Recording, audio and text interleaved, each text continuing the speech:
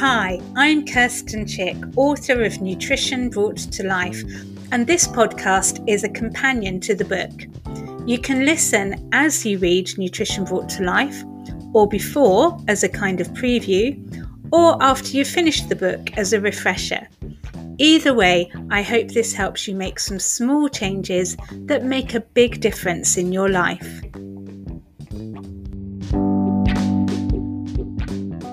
Hello again, and welcome to episode 18, which is based on chapter 18, Liver Whispering, from my book, Nutrition Brought to Life. Your liver deserves all the love you can give it. It's such a workhorse, and like a horse, it seems to respond better to whispering than to being kicked and whipped into action. This goes against the grain of many of the detox regimes you may have come across, but I truly believe that at least most of the time, we need to be gentle with our livers. In chapter 18, I reflect on how what we've learned about the liver and its functions match so beautifully what the ancient Chinese 5 elements describe.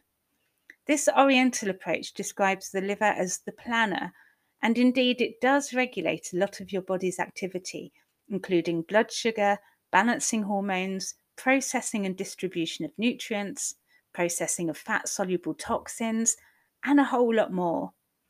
Unsurprisingly, it gets easily overloaded, especially in this modern, heavily polluted world. I hear a lot of people say that their liver must be okay as they don't drink much or any alcohol. But alcohol isn't the only thing that might be taxing your liver. The chemicals oozing from your furniture, carpets, and the paint on your walls, the pollution in the air and water, the pesticides in your food, substances in your deodorant, makeup, moisturizer, shampoo, perfume, cleaning products, and household plastics. All these need to be processed by your liver before you can get rid of them. It's too much. As they're all fat soluble, what your liver can't deal with can then go on to overload your lymphatic system, which might make you feel sluggish, itchy, or inflamed, or be stored in fat cells around your body, where they can have a hormone disruptive effect. So I'd strongly advise you to reduce your exposure to as many of these chemicals as you can. Organic food is a great idea, not just to reduce how many pesticides you eat, but also to reduce the crop spraying that adds to air and soil pollution. Not everyone has access to organic food, however, so you can only do what you can. If money is an issue but time isn't, maybe you could volunteer at a local community garden or allotment that shares the organic food it grows, or even get your own allotment.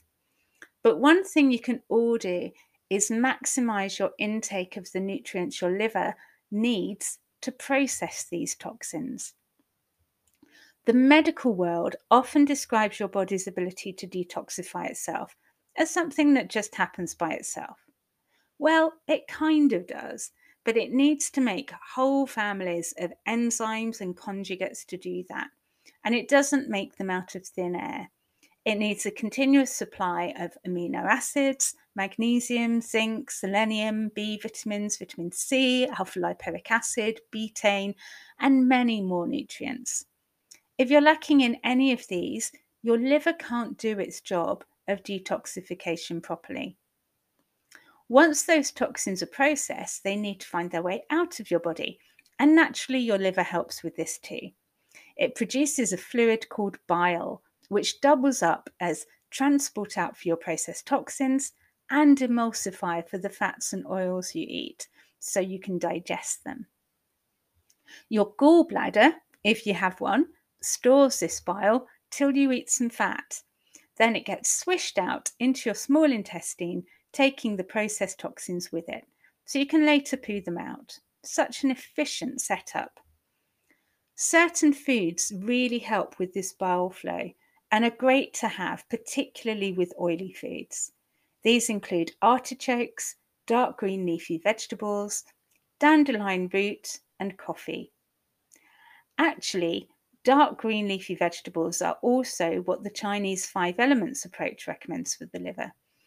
It associates liver energy with the colour green, and it's interesting that these vegetables not only stimulate bile release, but also contain many of the nutrients your liver relies on.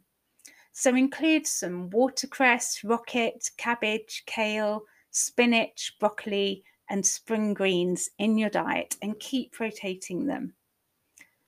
5 Elements also talks about eating sour foods for the liver, such as lemons and limes.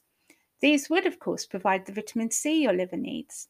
But remember, we talked about liver whispering rather than liver whipping. A hint of sour here and there will be enough to gently prod your liver into action. Juicing a whole lemon every day may be more like hitting it over the head with a hammer. Very occasionally, that may be just what your liver needs, but on a daily basis, I would suggest you try toning it down a little. The lovely thing about whispering is that it enables you to listen at the same time. You can pay close attention to how your liver feels, what it likes, what it doesn't like, what it needs right now. From this approach, I have learnt that my liver likes space. That means not too much food or too many different kinds of foods in one sitting. Not too many supplements or herbs at the same time, and also space in my life, space to breathe, to think, to go on long walks. And it likes flow. It likes everything to be flowing around my body smoothly, and it actually helps that to happen. If my liver is unhappy, I feel stuck, sluggish, and overloaded. So get to know your liver and practice some liver whispering over the next few months. Next time, I'll be focusing on balancing hormones, which your liver is also integral to. And the one after that is the final chapter, where I help you put everything together into a personal action plan. Thanks for listening.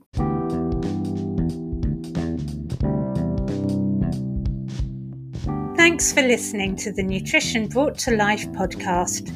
There's also a Facebook group you can join called Nutrition Brought to Life Podcast Community, where you can share useful insights and recipes, ask questions, and get more support on your nutrition journey. If you haven't read it yet, there's so much more in the book, Nutrition Brought to Life, as well as all the scientific references and some glorious pictures. And you can find out more about me at kirstenchick.com.